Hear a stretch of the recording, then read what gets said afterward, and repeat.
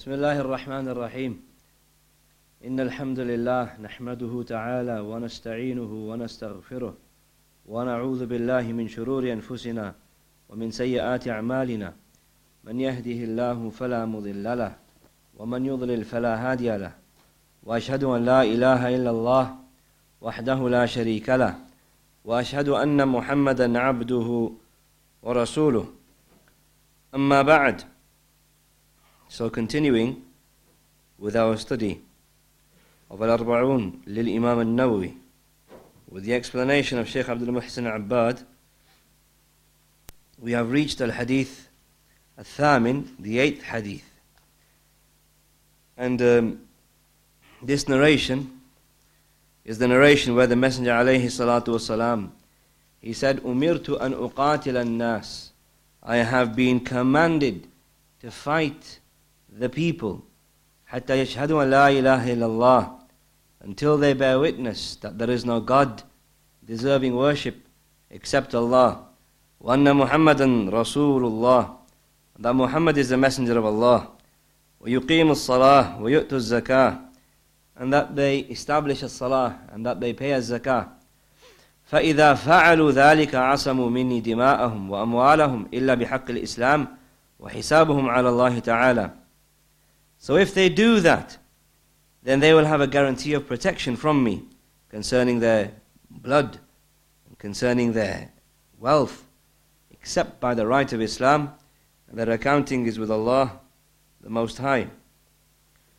So we said last week that it is important for us to clarify and for us to explain that this here, when the Messenger is saying, I have been commanded to fight the people, is not meant to be interpreted as and how the extremists from the Irhabiyin, the Khawarij, interpret it to be, or likewise how the extremists from the right-wing professional Islam haters like the EDL and so on and so forth, how they try to interpret these narrations to be. They know these narrations, and they will throw these narrations at you, especially in the time that we're living in and the current climate and the shubahat that are being thrown at Islam. A person, he needs to know what is the meaning of this, what is the context of this. On an occasion, a Christian woman came to me and she said to me, did not your Prophet say, she says in English, Christian woman, non-Arab, she goes, did not your Prophet say, Umirtu an uqatil an-nas? She said it in Arabic. Christian woman who said to me, did not your Prophet say, Umirtu an uqatil an-nas? She read this hadith in Arabic. So obviously if a person doesn't have a good understanding concerning this, then obviously this is not something that is a praiseworthy thing. He needs to have understanding of this, especially because of the current climate that we live in, whereby shubahat concerning Islam being a barbaric faith that kills innocent people is being spread left, right and center. So who can remember what was mentioned concerning this? What's the explanation to this? The Messenger says, I've been ordered to fight the people. So somebody comes along and he says to you, oh listen, look, your religion, it's a barbaric religion. You have been ordered, your Messenger has been ordered to kill people, innocent people, men, women, children, to kill them unless they become Muslim. And then the person cites this narration. So what's the answer to that? Who can remember? Something from what was mentioned last week. Adam. Yeah, musharaka, yeah. So the verb is umirtu an uqatil. Uqatil. The Messenger said, I have been ordered to uqatil an-nas. Okay? He didn't say, I have been ordered to an aqtul an-nas. I've been ordered to make muqatala. Muqatala means fighting someone and they're fighting you as well. So it goes both ways. There is a participation happening from both sides. As opposed to saying, Umirtu an aqtul an-nas. If the messenger said, Umirtu an aqtul an-nas, I've been ordered to aqtul the people, this means I've been ordered to kill the people. The messenger didn't say that. He said, I've been ordered to fight. So therefore, the command is in relation to those that are fighting you. And then there was an ayah that we mentioned from Surah Al-Baqarah, ayah 190. Does anybody remember? وَقَاتِلُوا فِي Ya Ibn Faisal. Those that are fighting you. And do not transgress. Indeed, Allah does not love those who transgress. Ayah from Surah Al-Baqarah, ayah 190. وَقَاتِلُوا فِي سَبِيلِ اللَّهِ. Fight, make muqatala in the path of Allah. الَّذِينَ يُقَاتِلُونَكُمْ. Those that are fighting you. وَلَا تَعْتَدُوا. And do not transgress. Indeed, Allah doesn't love those who transgress. Clear-cut ayah. That you have been commanded to fight those that are fighting you. So therefore, it is not to be understood that the Islamic faith from its laws is that the Muslims are meant to go and kill men, women, children who do not want to embrace Islam. This is not the manhaj that has been laid down in the Quran and the Sunnah. Those who make these type of accusations, they themselves are guilty of it. Our religion isn't like the religion that was how the Europeans, for example, how they tried to spread their Christianity, how they would invade other lands in the name of Christianity and butcher people left, right and center in the name of Christianity. Our religion isn't like that. Do not accuse us of what you yourselves are guilty of. When the Crusaders invaded Bayt al-Maqdis, prior to that, when the Muslims came to Bayt al-Maqdis under the Khilafah of Umar ibn al-Khattab radiallahu ta'ala anhu, then the Christians, when they saw the justice of the Khalifa, Amir al-Mu'mineen, Umar ibn al-Khattab, they welcomed the Muslims to come there. Because the Muslims judged them and they ruled over them with justice. Then centuries later, when the Crusaders came into the same place, Bayt al-Maqdis, Jerusalem, what did they do when they entered into Jerusalem? They killed everybody without any mercy. The streets of Jerusalem were filled with blood, flowing with blood. Men, women, children butchered. So it was and they did so in the name of Christianity. Compare that then. Compare that to what happened 100 or so years later. When Salah ad-Din al-Ayyubi came back into Jerusalem to liberate Jerusalem from the hands of the Crusaders, what happened?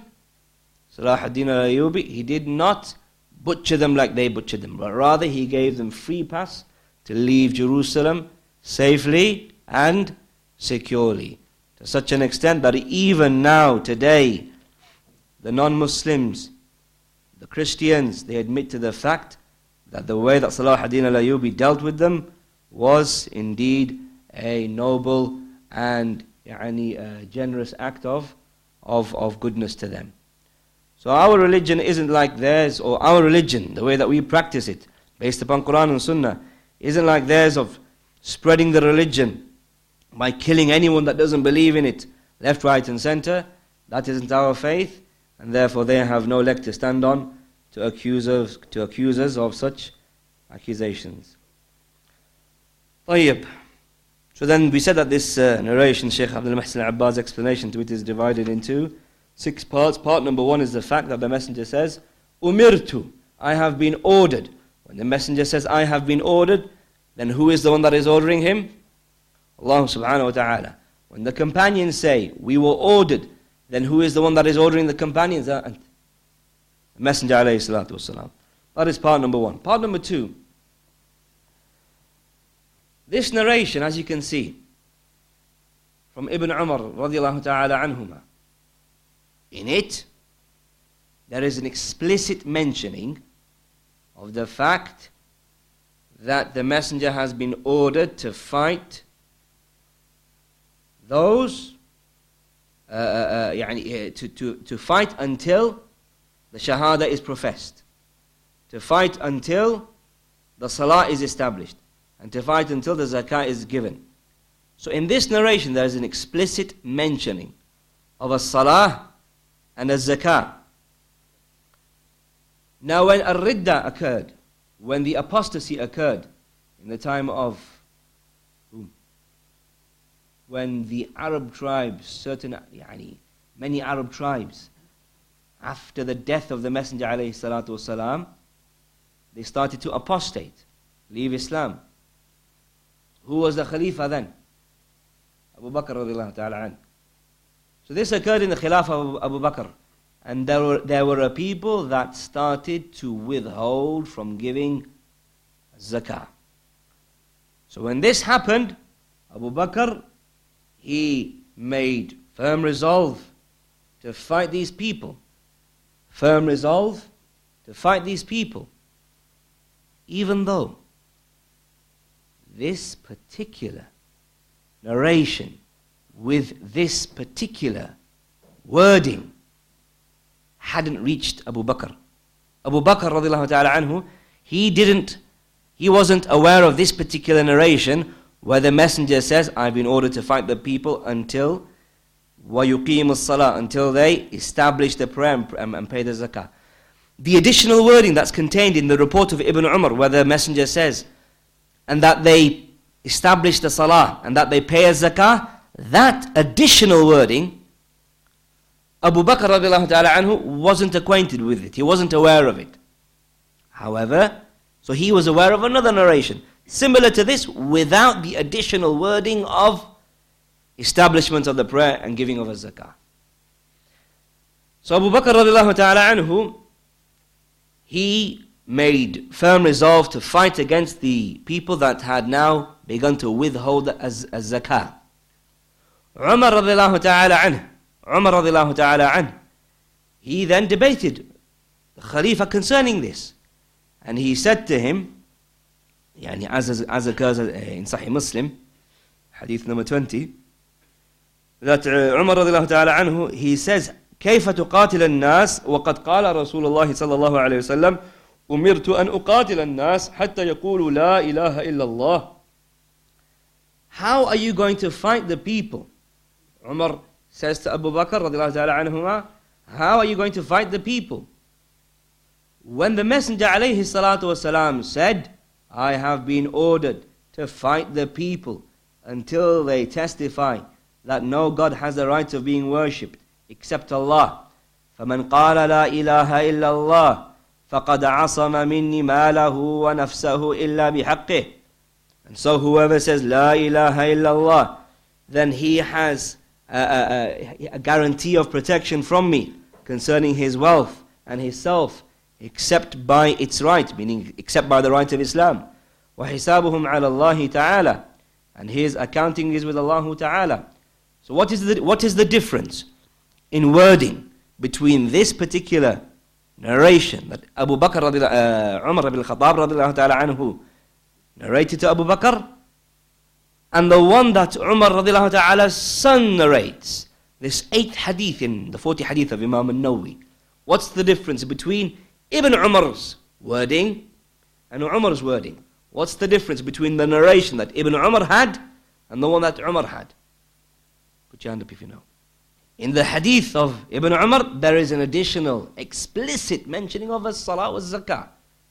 Okay, there's an explicit mentioning of a salah and zakah. So khalas, if the one who knows this particular wording that Ibn Umar relates, then he knows that it's a command to fight the people until they testify, alongside until they pray and until they give the zakah.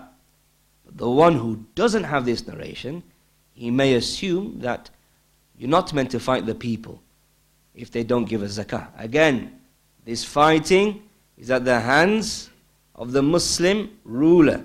The fighting that occurs as a result of a Muslim ruler fighting against another nation because of them not testifying to La ilaha illallah, this occurs as a result of them physically preventing them from preaching to La ilaha illallah. So a Muslim country, the Muslim country sends delegates and preachers in order to preach to Allah subhanahu wa ta'ala. Then a people oppose them and they physically prevent them and they fight against them from preaching to Allah subhanahu wa ta'ala, then that Muslim ruler, he is within due right to fight against that hostile nation because of them fighting against him and his nation for preaching like any other head of state does. And likewise, it's within his discretion to have a peace treaty with that hostile nation. So in a similar fashion, those that prevented az-zakah, that is under the authority of the Muslim ruler. It is not for common citizens to go about fighting a people just because they prevent the zakah. It isn't for the common citizen to go about fighting the people. Why? Because that would bring about chaos upon the earth. If people started to take the law into their own hands, then that would bring about chaos upon the earth. Therefore, this tanfeed, this execution of this hukum, the execution of this command of fighting the people when they do not pay a zakah, then this is something that is in the hands of the Muslim ruler. And it isn't for common citizens to become vigilantes going about trying to implement the law at their own hands. So going back, Umar radiallahu ta'ala anh, he says to Abu Bakr that, how can you fight the people? When the messenger said, I've been ordered to fight the people until they testify that La ilaha illallah. How can you fight the people when the messenger says this? Because Umar did not have the additional wording. But then, Abu Bakr radiallahu ta'ala anh, when he responded to Umar, then Umar radiallahu ta'ala anhu realized the fiqh. He realized the understanding that Abu Bakr possessed. فقال أبو بكر والله لا أقاتلن من فرق بين الصلاة والزكاة. He said, by Allah, I shall fight those who try to separate between as-salah was-zakah, between salah and az-zakah. When Abu Bakr says this, then this indicates that it was understood that as-salah is something that is meant to be fought in regards to, if a people abandon the salah, then that is something that is meant to be, then that is something that a people are meant to be fought against if they abandon it. Why? Because he made qiyas upon as-salah. He made a qiyas upon as-salah. He made a analogical deduction based upon as-salah. So then he says, فَإِنَّ الزَّكَاةَ حَقُّ الْمَالِ. Because az-zakah is the right of the wealth. The messenger says in this particular hadith, as Umar radiallahu ta'ala anhu has, I've been ordered to fight the people until they testify that no God has the right of being worshipped except Allah, and that Muhammad is the messenger of Allah, and that they establish the prayer, and that they get, rather in this narration, there is no mentioning of the establishment of the prayer. There is no mentioning of the giving of a zakah, but there is what? إِلَّا بِحَقِّهِ, except by the right of Islam. It is, I can fight those that violate a right of Islam. Abu Bakr radiallahu ta'ala anhu, he understood that not giving a zakah is a violation of the right of Islam. Why? Because as-salah is haqq al-badan. As-salah, establishing the prayer, that is a right of the body. And az-zakah, that is a haqq of the wealth. And therefore it is a right of Islam. Wallahi, لو منعوني عقالا كانوا يؤدونه إلى رسول الله صلى الله عليه وسلم لقاتلتهم على منعه. Abu Bakr, he said, by Allah, if it is the case that they withhold from giving an iqal is a hobbling cord that is used to tie, for example, the legs of a camel. You tie the legs of a camel in order to slaughter it, for example.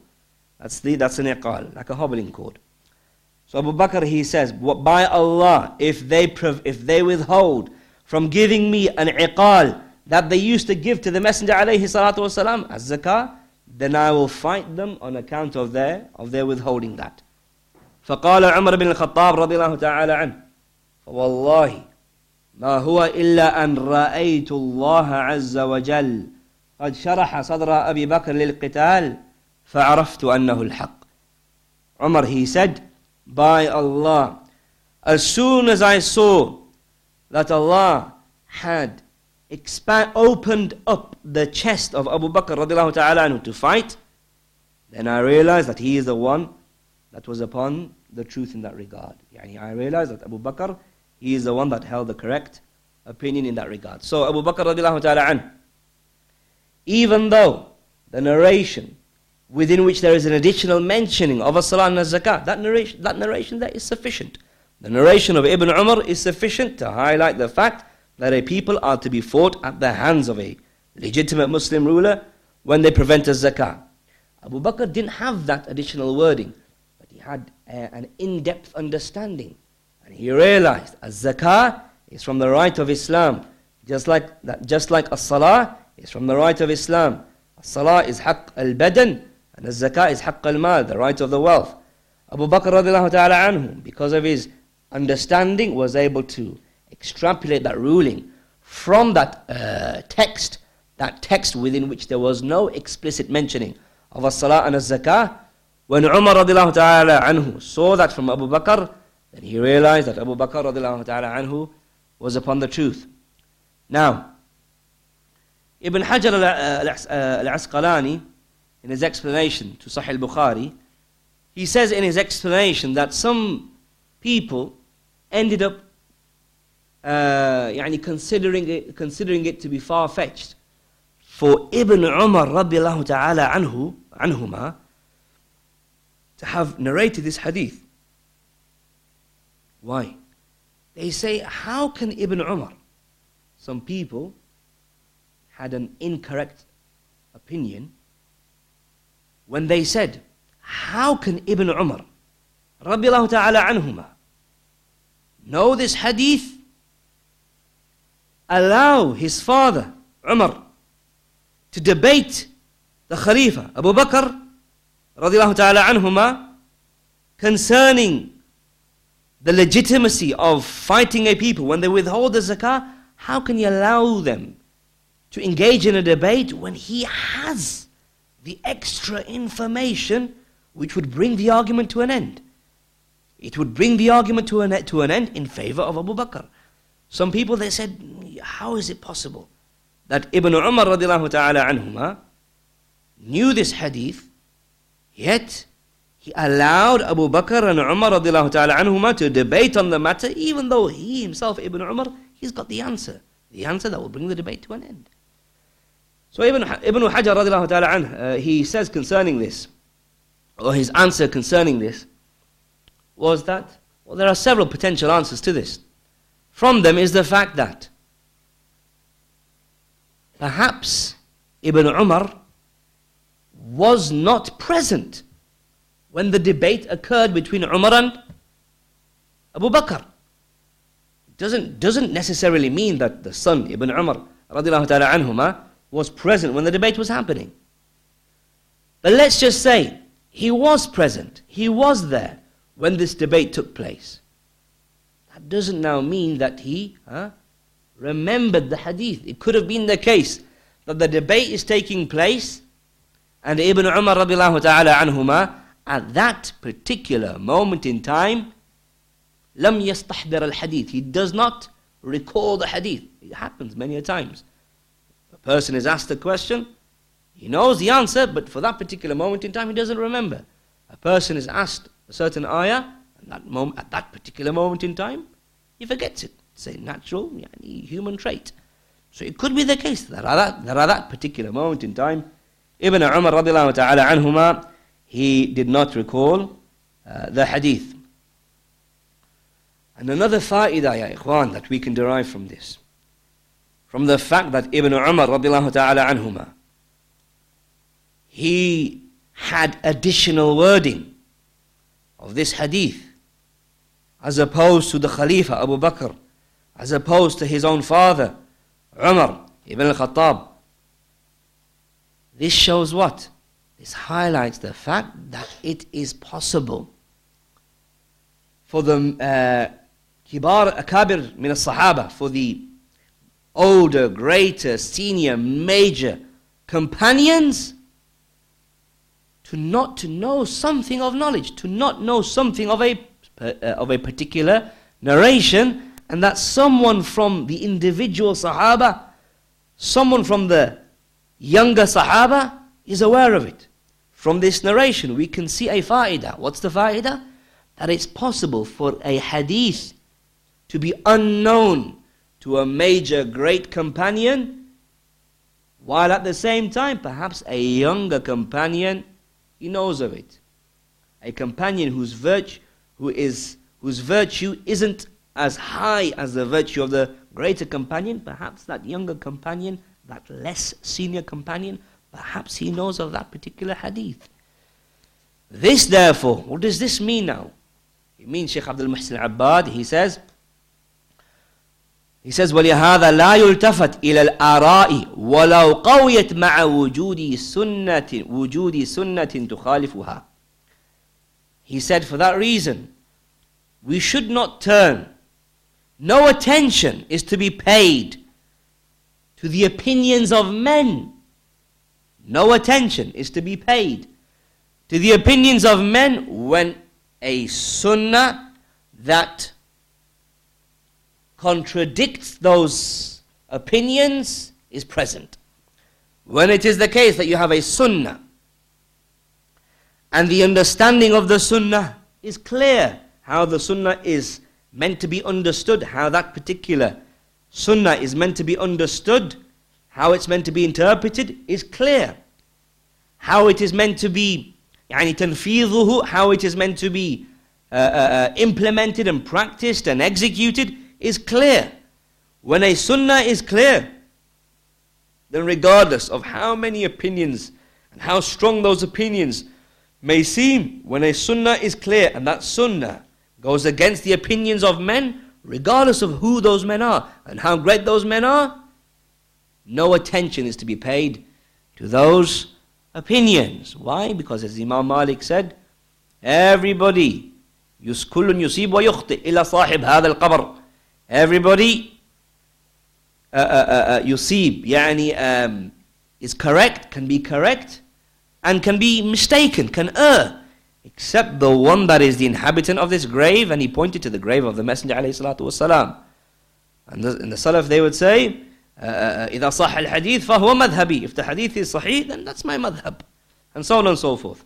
So the point being is that no attention is to be paid to the opinions of men when it is clear that it goes against a sunnah, an established sunnah. طيب. So that is part number 2. He didn't mention that. Why? Because Allah knows best. Perhaps in that particular circumstance, it would have been if the person, even though he's not senior, but he knows of a debate that's occurring concerning such a grave matter, even though he's senior, even though he's not senior, he's lesser in knowledge, lesser in age, he sees that a debate is occurring concerning an issue, he has a dalilun qati', he has a definitive evidence on the particular matter. Perhaps in that particular circumstance, the younger person, he should share the knowledge that he has with him. But what Shaykh Abdul Muhsin, or rather what Ibn Hajar he mentions, is the fact that perhaps Ibn Umar did not remember the hadith, or perhaps he wasn't present at that particular time. So that is part number 2. Part number 3. An exception to fighting the people is the Ahl al-Kitab, the people of the book. Who are the people of the book? Who from amongst the children can tell us what this term, Ahlul Kitab, the people of the book, is in reference to? The Jews and the Christians. So the Jews and the Christians, they are Ahlul Kitab. So an exception, Shaykh Abdul Muhsin Abbad, he says, so an exception to fighting the people are the Jews and the Christians, and that is from what has been mentioned in the Quran. That is from what has been mentioned in the Quran. And from that which has been mentioned in the Sunnah, those that are besides the Jews and Christians, meaning the disbelievers in general.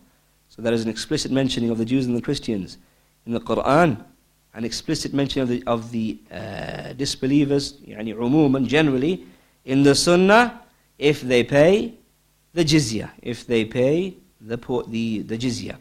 Just like the Muslims pay the what? Az-zakah. But the zakah that we pay is a ibadah. It's an act of worship. Whereas what they pay is not an act of worship. But however, and it's just like the Muslims would be fought against if they don't pay the zakah. As Shaykh Abdul Muhsin al-Abbad, it's important to mention it now, as Shaykh Abdul Muhsin al-Abbad, he mentions, they will be fought against if they fight not to give it. The Khalifa, the leader, the head of state is demanding a zakah. A people, they withhold from giving the zakah and they are fighting. They are fighting the leader, they are fighting the head of state, they are fighting the government because he's demanding a zakah from them. They are the ones that are fought against. As for those that don't fight for not paying the zakah, they just withhold but they don't fight, then the zakah is taken from them forcibly, just like your taxes are taken from you forcibly. When the bailiffs come knocking on your door, for example. Not that I've ever had a bailiff knocking on my door, alhamdulillah. But just by way of example. So, if a people do not give us zakah, an exception to those that are fought against are the disbelievers when they pay al-jizya. When they pay al-jizya, and then Shaykh Abdul Muhsin al-Abbad, he says that the evidence concerning that is a long hadith found in Sahih Muslim, the hadith of Buraidah ibn al-Husayb, within which the Messenger alayhi salatu wasalam, when he would command a leader to, to go as a, what do you call it? A jaysh, يعني an army, expedition, that's the word, expedition. So when the Messenger alayhi salatu wasalam would command a leader for an expedition that he would send out, then among the things that he would say is, concerning the disbelieving people. Within the narration isn't mentioned in its entirety here, but concerning the disbelieving people, the Messenger says, concerning the disbelieving people, when he meets them, then these are the procedures that you are meant to undertake. Among those procedures is that if they don't embrace Islam, then the jizya is taken from them. Just like we have been commanded to take the jizya from the Jews and the Christians in the Quran itself. In the Quran there's an explicit mentioning of the Jews and the Christians, and in the Sunnah a general mentioning of the disbelievers. Again, that is meant to happen at the hands of the Muslim ruler of a legitimate, recognized Muslim country, and so on and so forth. And the details of that we've discussed before. طيب, number four, it is sufficient to enter into Islam by saying the Shahada.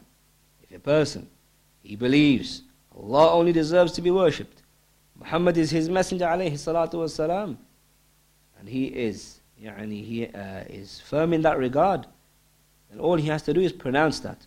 As soon as he pronounces that, then he is considered as a Muslim. And that's the first wajib upon the human being. The first wajib upon the mukallaf, upon the human being that is burdened with al-Islam, is that he is to say the Shahada. The human being is to say the Shahada. This is what has been mentioned in the Sunnah. The first pillar of Islam is Shahada. Here in this hadith, the Messenger says, I've been ordered to fight the people until they testify La ilaha illallah. So the first obligation is what? Saying the Shahada. Unlike what some of the philosophers, the Mu'tazila, the philosophers from the Ummah of Islam claim. Some of them say that the first thing that you need to do is analyze. That analysis will lead you to having iman in Allah subhanahu wa ta'ala. Or some of them say you first have to have qasd. You have to intend to analyze. Just philosophical nonsense. Because all of this philosophy was taken from Aristotle and Socrates and Plato. So obviously for us it's not going to make sense. But for a people that have delved and dived and plunged and drowned in this nonsensical philosophy, then they'll make these type of statements. So the first thing that you need to do is have qasd, intend to analyze. That qasd will lead you to analysis. That analysis will lead you to having iman in Allah subhanahu wa ta'ala. So all of that nonsense has got nothing to do with what has been mentioned in the Sunnah has got nothing to do with what the Salaf were upon. Rather, the first obligation is to say the Shahada, believing in it in your heart. That is part number 4. Part number 5. المقاتلة على منع الزكاة تكون لمن امتنع منها وقاتل عليها. أما إذا لم يقاتل فإنها تؤخذ منه قهرا. So this 5th part is what I mentioned earlier, that the fighting, again at the hands of the Muslim ruler, the fighting that occurs against a people that withhold from giving a zakah only occurs against a people who fight in order to withhold it. They withhold the zakah, and because the head of state, the leader of the Muslims, is taking the zakah from them, then those people fight against the leader, the head of state, in order to not give him the zakah. That is the category of people that are fought against. As for those who don't fight, in order to withhold the zakah, then the zakah is just taken from them forcibly. Number 6, وَحِسَابُهُمْ عَلَى اللَّهِ. So in the end of the narration, when the Messenger alayhi salatu wasalam, he says, وَحِسَابُهُمْ عَلَى اللَّهِ, and their accounting is with Allah, يعني a people testify that none has the right of being worshipped except Allah, testify that Muhammad is a messenger of Allah, they establish a zakah, they establish a salah, and they give a zakah. Now their hisab, their accountability is with Allah subhanahu wa ta'ala. In this world, as far as the messenger is concerned, as far as the Muslims are concerned, then that group of people's wealth and their lives are to be safeguarded and protected. If that person is true in his shahada, if that person is true in his establishment of a salah and a zakah, he's going to benefit from that.